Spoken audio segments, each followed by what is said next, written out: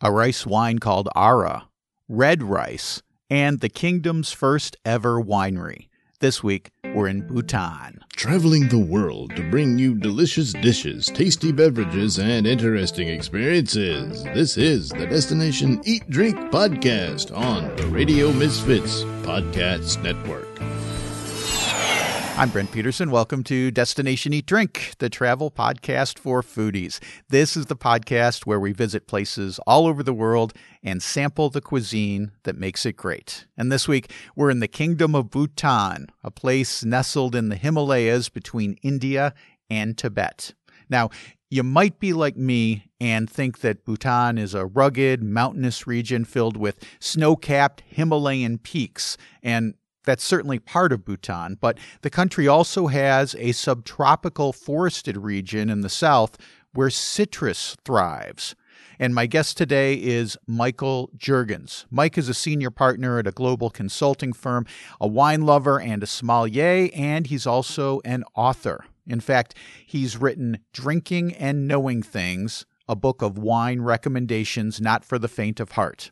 During his free time, Mike likes to travel and run marathons, which is how he ended up in Bhutan.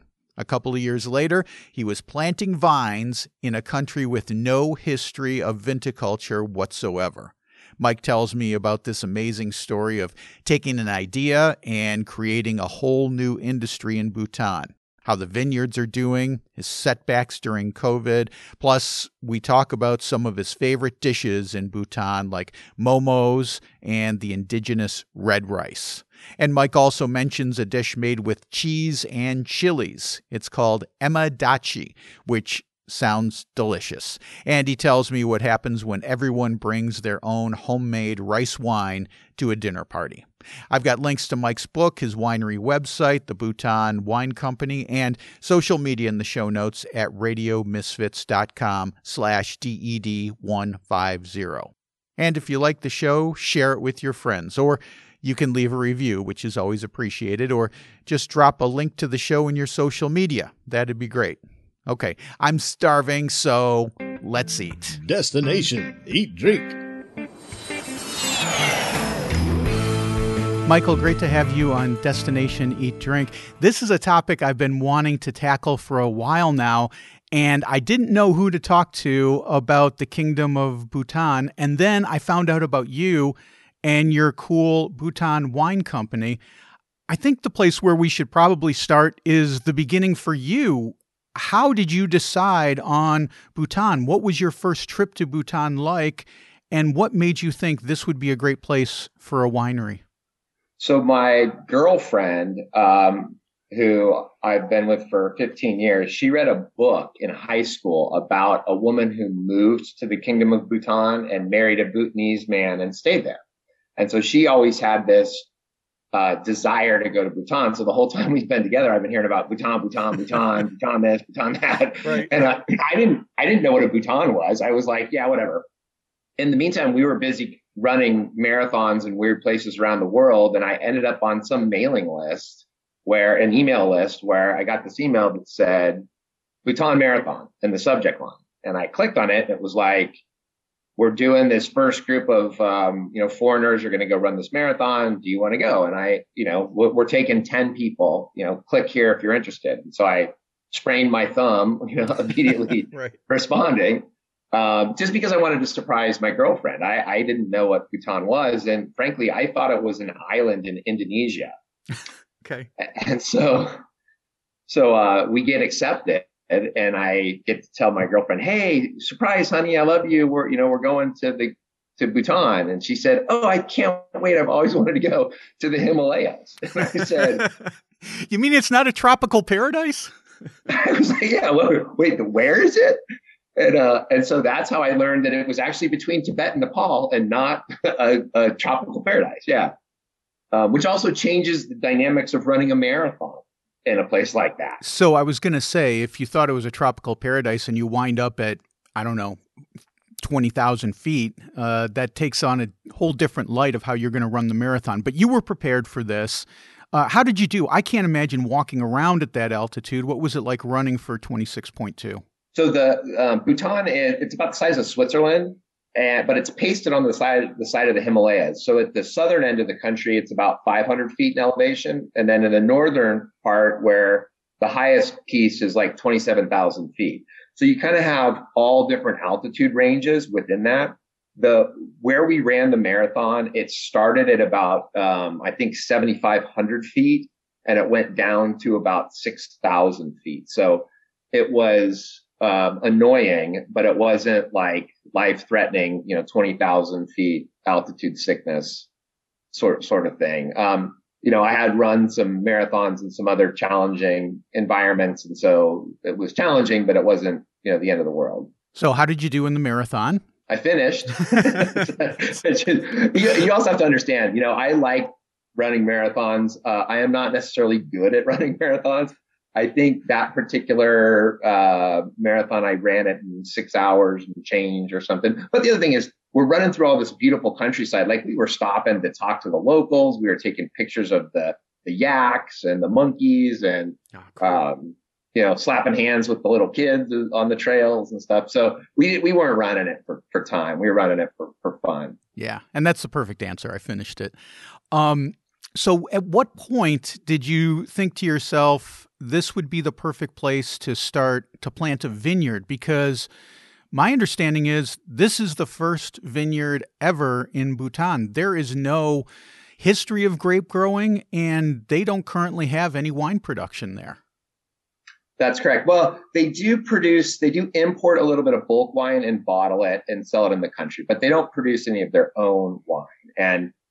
And so, me being a master wine candidate, I had been traveling all over the world to many different global wine regions and studying this in depth for years. And so when we got there and we're driving through the countryside, and then particularly when we were running the marathon through these terrace slopes, I kept looking, going, where are the grapes? Where are the grapes? I want to see the grapes.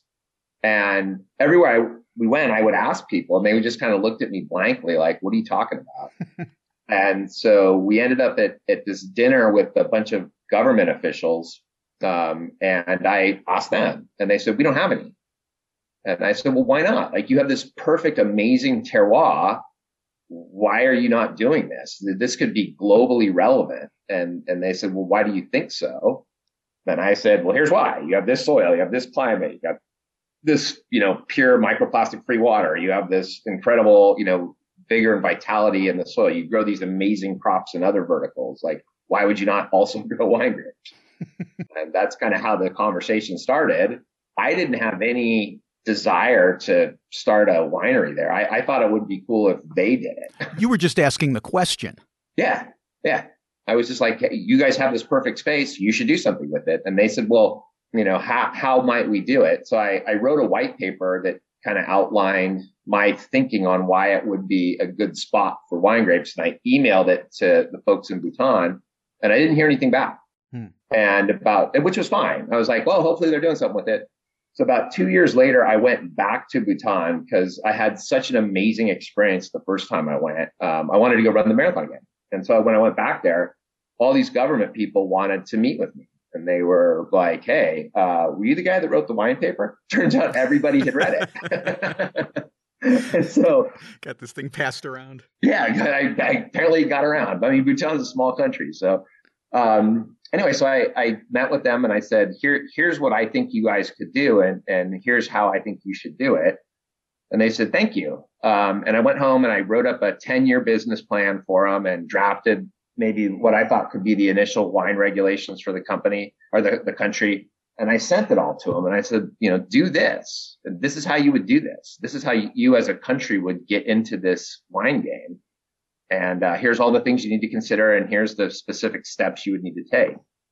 And they said, we totally want to do this. And I said, you should totally do it. You still have no idea that you're going to be the guy. I had no idea. Yeah. And they're like, yeah, well, we need a partner. And I was like, yeah, you should get a knowledgeable partner. Like, we want to do it with you. And I kind of took, put me back on my heels a little bit. I was like, wow, I wasn't really contemplating this. I live in California.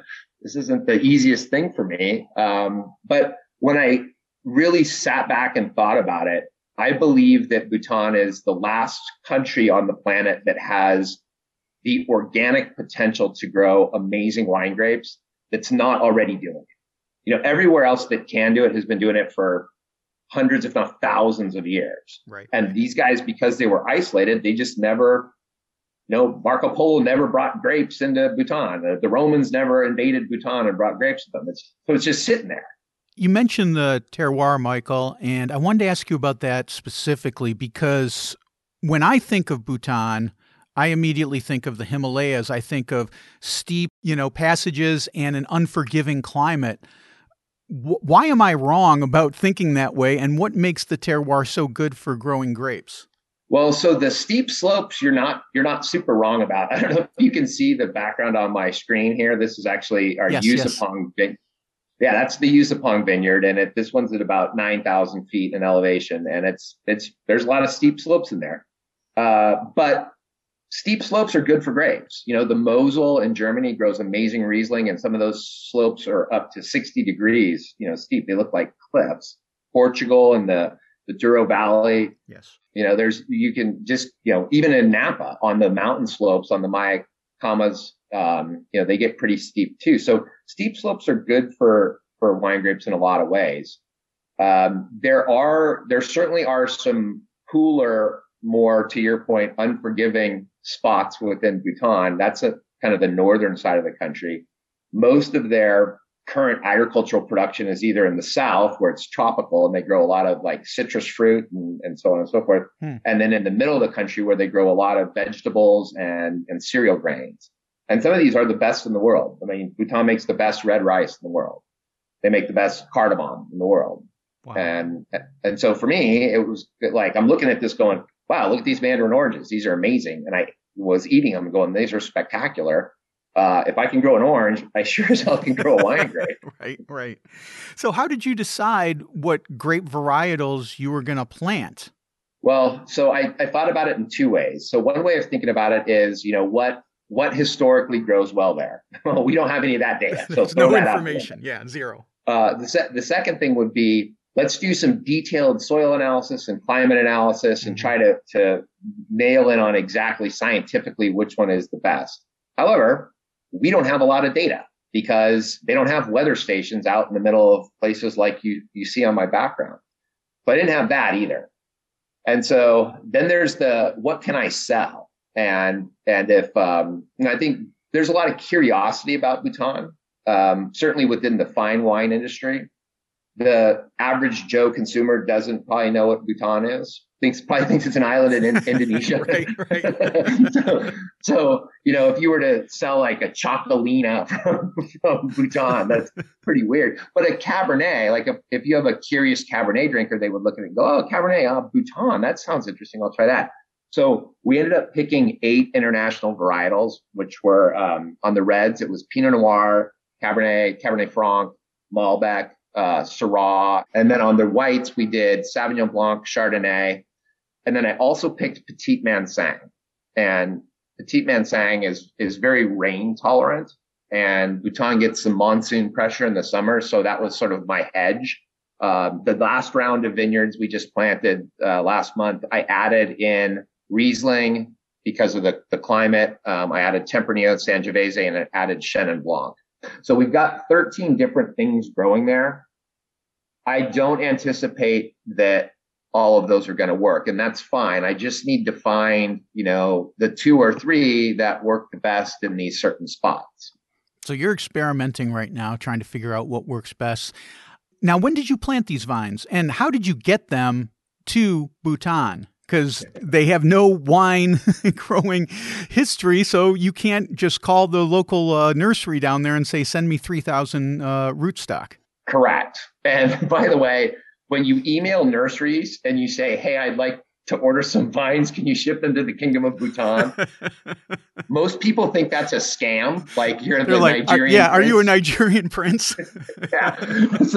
So finally I got in my car, and I live in California, right? So I got in my car and I drove up to one of the largest nurseries in the US, and I sat down with them and I said, guys, please take me seriously. This is what I'm trying to do. And once they kind of met me and talked to me and saw what we were trying to do, then they got on board. Getting the vines to Bhutan was a challenge. First off, the government, we have a country that is carbon negative and is on track to be the first country in the world to be 100% organic for all crops. So as you can imagine, they're very protective of their agricultural environment and that whole market space. And so I had to make sure that we weren't bringing in anything with diseases or viruses or whatever. And we wanted to do some very controlled experiments. So had to work a lot with them to figure out how we were going to do it. Once we got there, once we decided on that, then I had to ship the vines there. This particular time I shipped them by airplane, which was not inexpensive. Sure. But we were able to get them there. And then, I went there with the team of folks, and then Bhutan has incredibly skilled agriculturalists. They just have never planted wine grapes before. So me and my team went there and trained them how to do it and sort of worked with them in the fields to get the first batch planted. This season that we're in right now, this will be the 4th growing season for those 6 vineyards. And then I just planted another 2 vineyards. We finished planting them last month. This had a whole different set of challenges because of the COVID situation. Right. And more importantly, the COVID situation in India. So Bhutan had their borders closed. I had to ship grapes because I was shipping so many of them. I had to ship them to Kolkata and then truck them up into Bhutan. And that created a whole bunch of logistical challenges. And it's been a hell of a month. Let me just put it that way. But one of the vineyards we cleared, we had to pull 400 truckloads of rocks out of it. Just wow. Stuff we hadn't anticipated. But we got these last 2 vineyards planted. Actually, I was looking at pictures from this morning, and the shoots are already probably 12 inches high and in 10 days. So Bhutan has this vitality of it that there's no way the grapes are not going to grow. The question is, are they going to make good wine? You said this is your 4th growing season, so the grapes have probably the vines have probably started to produce at this point. Usually it takes a little while. How are those first vines doing as far as grape production goes? What's the quality? What's the quantity? What have you liked? What have you been not so sure about? So our initial round of planting, we planted 6 vineyards. We got fruit last year on 2 of them. So this was, last August. This was smack in the middle of the pandemic, and Bhutan had gone to complete and total closure of the borders. Their healthcare system is not as mature as other countries, and so they were very careful to make sure that it didn't get out of control within the country, and it was the right move. But I couldn't get there. And the folks there on the ground, they don't know how to measure the quality of wine grapes because they've never done it before. So last year we let the crops in those 2 vineyards fall. Oh. This year, we're absolutely getting fruit in those same 2 vineyards, and we're starting to see a little bit in a couple of the other ones. Some of the vineyards are in more challenging sites, and I think it's going to take. I don't think we'll get fruit from them until next year, which is actually a good thing from my perspective, because I know these grapes are really struggling. And when you have vines that struggle, you usually get grapes that make amazing wine. Yes, so actually, one of the vineyards where the vines are growing so fast that it's almost too vigorous. So last year we planted watermelons between the rows to try to suck some of the vigor out of the soil to slow the grape growth down a little bit. So we're thinking maybe 2023 or 2024, you might have your first bottling available. Is that kind of what your mindset is? Yeah. So our plan this year is to do some microvinification trials, and then in 2022 do like our first commercial, production run. Then the whites will probably age for, let's say, 6 to 10 months, and then the reds for 12 to 24, depending on how the wine comes out. So my guess is we'll have the first bottles available for purchase in 2023. And who's going to be your market? Are you going to be focusing on the Bhutan local market? I can't imagine it's big enough to be able to support a winery like yours. Or is it going to be international? It's 100% export. And we actually have, our business model has two tranches. So one tranche is what we call our terroir wines. Those wines are going to be, handcrafted, single vineyard, high quality, that we'll export to US, UK, Japan, and China probably initially. And I through my day job, I have a lot of those connections already. And I already have like a waiting list of people waiting to get some. Matter of fact, we spoke to a company that wants to be our pretty large company that wants to have an exclusive for Japan. And I'm sort of like, we don't have wine yet. So what are you buying? Let's wait and see what happens before we start signing exclusive contracts. So that's the tranche one. And then our tranche two is what we're calling kind of our bulk wine. And Bhutan is the only country in the world with a free trade agreement with India as it relates to alcohol. So every other country in the world has to pay 100% tax and 100% tariff for wines that are sold, imported into India and sold in India. Bhutan doesn't have that. So we're going to make, but the economics in India, people are not buying $200 bottles of wine. They're buying $30 bottles of wine. So we're going to make a lower range product, at higher volumes that will sell into India. And it'll probably be a separate brand actually. So we've got this two-pronged approach, one to India to take advantage of the tariff savings, and then one that's going to be more terroir focused for the rest of the world. That's a huge advantage for you going into India, especially with an expanding economy, a growing middle class where they'll be able to drink more wine. Does India have wine production at all? Maybe they do in some of the foothills up there. I've had Indian beer. I've never had Indian wine.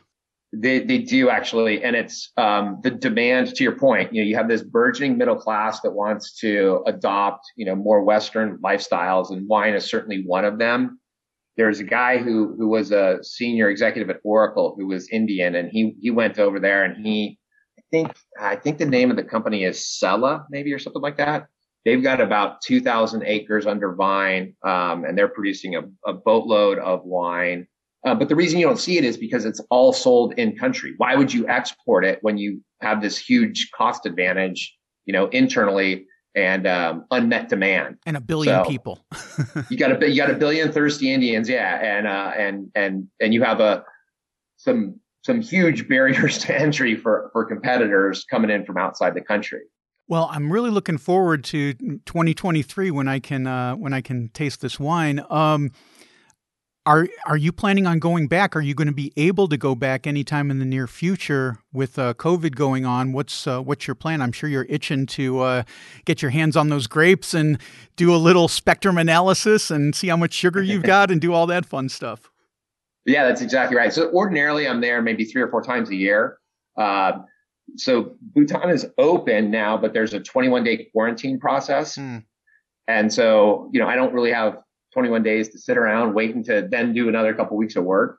But Bhutan just literally this week got their second round. They vaccinated everybody in the country in 2 weeks, but they only had enough to do 1 shot per person. They just got their second round of shots this week. I think they'll probably be done with those vaccinations within a week or two. And my guess is that once that seasons, then the quarantine will reduce. I don't know that it will go to 0, but even if it was 7 days, it's manageable for me. So I'm monitoring the situation pretty closely with my partners there to see, the second they reduce that quarantine, I'm on a plane.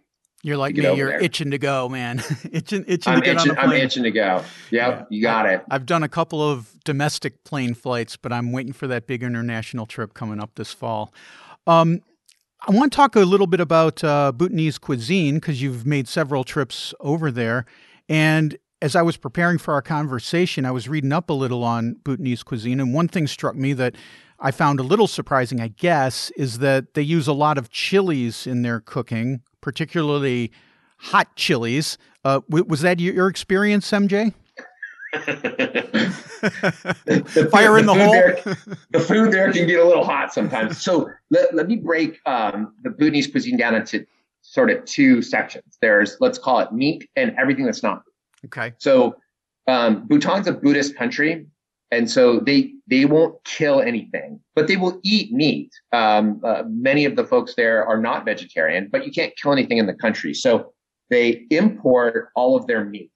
And, importing meat does not bode for high quality meat. Mm-hmm. Right. So the meat products there tend to be sort of blah at best. The non-meat stuff, which is kind of cereal grains, fruits and vegetables, it's all the stuff that they grow in country. So you're talk about your farm to table. I mean, this is literally farm to table, and it's some of the best stuff in the world. The vegetables there are ridiculously just amazing. And so there's a lot of different vegetable based dishes, and grain based dishes, and they do enjoy their spice. It is more, they have this local pepper that's this green pepper, and it's extremely spicy, but not in a, it's not like an Indian spice. It's more like a Thai spice. And one of their main dishes is peppers and cheese. So I'll tell you, here's a story. First time I was there, we were having dinner with the marathoners, and they were clearly serving us food that they thought would appeal to a Western palate. And I, like, hey, I'm in Bhutan. I want to live like the Bhutanese. Give me the local stuff. Give me some local stuff. And the chef was like, are you sure you want that? And I'm like, I absolutely want that. And so he made me the peppers and cheese dish, and we brought it out, and I'm eating it, and it's like, these peppers were so amazingly flavorful. I'm like, oh my God, this is awesome. And I'm throwing them in my mouth and just eating them whole. And one of the Bhutanese guys was like, dude, you might want to watch yourself with that. And I was like, what are you talking about? This is so good. And then about 90 seconds in, it hit me like a freight train. I ended up having to lay down on the floor. Oh my God. So there you go. Delayed reaction, right? Yeah. Oh, it's like, my God. Lesson learned. But since then I really, really love the food there. They make this thing called a momo there, which is like a kind of like a pot sticker, like a steamed dumpling that then they put different stuff inside of it. They put meat and vegetables, and they serve them with sauce that's pretty spicy, but you can sort of moderate how much you put on it. And every time we get to Bhutan, I'm like, okay, let's go for momos first thing. Yep. You mentioned, Mike, the red rice, and I read about this.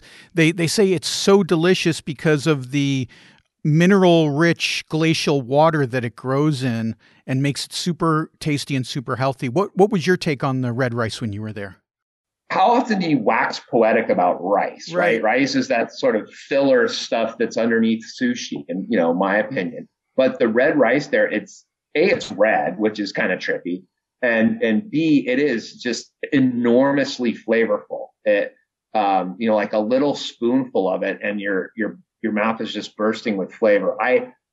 And this is one of the reasons why I think the wine grapes are going to grow there. You have this really unique terroir. You have this really iron-rich and mineral-rich soil, and you have this microplastic-free Himalayan runoff water. And it just creates this environment where you can grow awesome stuff. And that red rice is no different. Matter of fact, usually when we go, I typically will bring a suitcase back with red rice, with some peppers, with some spices, some peppercorns. They have this awesome, like 2-story, farmer's market in downtown Thimphu that there's just stall after stall after stall of Wow. all different crazy, vegetables and spices. And, my girlfriend goes crazy for that stuff. And so, we're always coming back with a You and me, suitcase full of. we're on the same page. I always bring an extra bag because I know I'm going to load it up with whatever the local food that I'm going to bring back with me. Which brings up the question, ever had an issue at customs? Ever got stopped at customs in the U.S. because of what you had in your bag? Any kind of food or anything? I've never had a problem going in. We did have a problem once in New Zealand. My girlfriend had like a handbag. she used it for grocery shopping. So there was the smell of food in it. And in New Zealand, they are so strict about what you can bring in or what you can't because it's an isolated island. They're very subject to diseases and fungus and whatnot. And this dog just came right up and started walking next to her. And she's like, oh, what a cute dog. The dog had sniffed her bag and was like, yeah, you're busted, lady. Of course, there was nothing in her bag. But how about you? Anything on at the customs? I have never been busted. Now I'm a little more aware of. But the one thing about it is it's not necessarily the fastest flight in the world to get home from Bhutan. So typically we're not bringing anything fresh back. It's more like spices and rice and dried peppers. So I'm not sure if that's the kind of stuff that I'm supposed to be reporting. Usually with customs, if it's dried, if it's in a sealed container, you're pretty much good to go. Like you said, they're mostly concerned about the fresh. You did say one thing that you bring back that sparked my interest, which was peppercorns.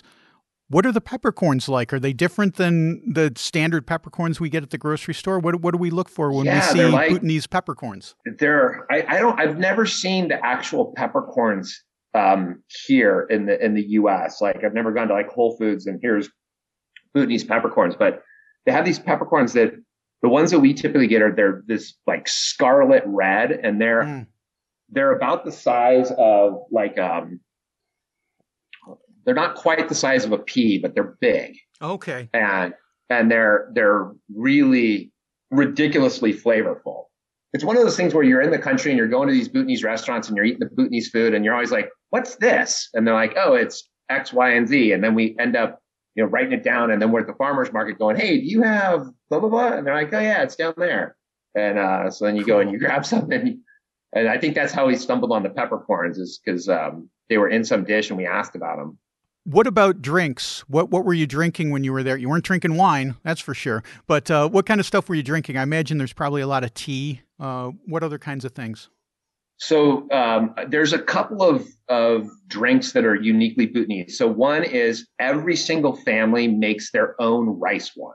Perfect. And they all make it with their own recipes. And there's fiercely guarded recipes and a great amount of pride that, my family's stuff is better than your family's stuff. Love it. I'll tell you a story. One of the first times I was there, we ended up having dinner at this kind of Bhutanese doctor's house. And he brought some friends who were in the government. And it was kind of stiff and formal at first. And finally I said, hey, I've heard about this Ara, this rice wine. Do you guys do this? And our host said, oh, yes. Would you like to try some? And I said, yes, very much. And so he runs in the other room and he comes back in with this wooden flask and he starts pouring this rice wine into bowls. The second he does that, every other Bhutanese person that was there, started reaching in their robes and pulling out their wooden flasks. And they're like, no, don't drink his stuff. My stuff is better. And then we ended up having this really fun party where we're trying everybody's stuff. And sometimes they filter it, sometimes they don't. Sometimes they put egg in it, so you get little pieces of egg floating in it. So really broad range of styles of this Ara rice wine, and it's pretty fun. So that's the first thing that's pretty uniquely Bhutanese. The second thing that's pretty uniquely Bhutanese is the butter tea. So they make tea and they put yak butter in it. Which is they also do in Tibet and Nepal, and that's actually what started the bulletproof coffee trend in the U.S. Right. But they do it, all over the place in Bhutan. I think it's awesome. My girlfriend is not a super big fan of it. I think it's great. So those are the two kind of drinks that I think are uniquely Bhutanese. And then of course they do, they have juices and colas and stuff like that. Perfect. The other thing that's interesting, and this is an alcohol play, they set up this entity that they granted the only spirits license in the country is granted to this. It's a quasi-government agency. And the proceeds from the sales of spirits go to fund the King's Guard and the pension for the King's Guard. Cool. And what they do is they import scotch in cask from Scotland, and then they proof it down with pure Himalayan water, and then they sell it. It's kind of this blend of scotch and Himalayan water, and they make some lower end stuff. They make a 12-year-old, and they just started making an 18-year-old. The greatest scotch and water you'd ever have. you know? The greatest scotch and water you've ever had. Yeah, exactly. And it's cheap. Like the bottle, every time I go there, the bottles of the 12-year-old sell for like $10 US. And that's another thing I'm stuffing in my suitcase when I get back. Bringing home $10 12-year-old Bhutanese scotch. Oh, beautiful. And they slap a label on it, so it's got the Bhutanese label on it too. It must look great. Oh, yeah. And it actually comes in, the 12-year-old comes in like this really neat little green gift box. It's called K5. Yeah, it's cool. And it's also a great gift to give to people. I love showing up, and giving one of my buddies who's a scotch, fanatic, a bottle of K5 Bhutanese scotch and just watch them going, what the hell? That sounds awesome. I would go. I think I would go to Bhutan just to get a bottle of Bhutanese scotch and water. I will tell you, certainly you're a guy who's a foodie and a traveler. I would tell you, if Bhutan's not on your bucket list as a place to go, it should be. It's really just an amazing, spectacular country that I think everyone that I know that's gone there has said it's been life-changing. So, well, one last question then on that topic, which is, how would Americans get there? Your first time, did you have to get a visa in order to travel to Bhutan? Was it a difficult bureaucratic experience? Was it easy? Was it expensive? So Bhutan definitely manages the numbers of tourists that come into the country. They don't want to be overrun. And so they limit the number of visas available every year. In order to go there as a tourist, you would need to contract with a Bhutanese travel agency and work with them to get a visa. And then you also have to have a guide when you're in the country so that you can't just wander around willy-nilly. I would say it's not that hard to do logistically, but it is expensive. And so it's about a $250 a day tourist tax just to be in the country. Right.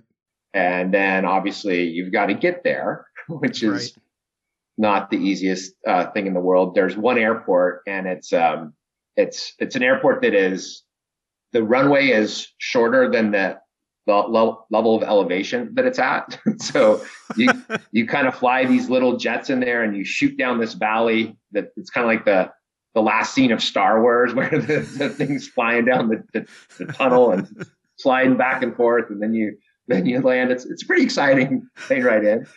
And so it's not one of those, hey, let's go figure out a way to do Bhutan on the cheap. If you're going to go, it's going to cost money, and that's just the way it is.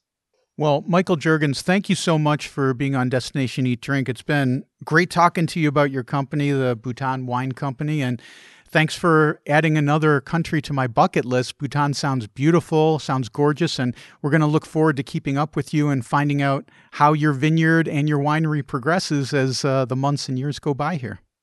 Brent, thanks so much for having me on a guest. I would say if you're all interested, you can follow our progress on Instagram at Bhutan Wine. We post pictures of all the vineyards as they come up, and there's some pretty neat stuff there. So appreciate the opportunity to chat with you, and would love it if you ever want to go, let me know. I can clear out a lot of the paperwork for you and get you the VIP kind of tour. Beautiful. Thanks. All right. Cheers, my friend. Okay, there you go. I think Michael is turning into a great ambassador for the Kingdom of Bhutan. Get links to the Bhutan Wine Company and Mike's book in the show notes at radiomisfits.com/DED150.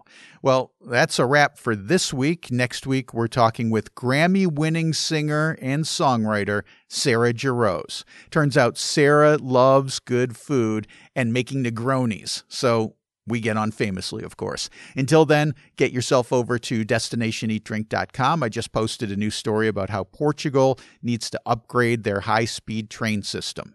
Not that it's bad. In fact, it's light years ahead of what we have in the U.S., but to get up to speed with France and Spain and the rest of Europe, not to mention Asia, they've got some work to do. That's at destinationeatdrink.com/blog. And if you like this show, share it on your social media.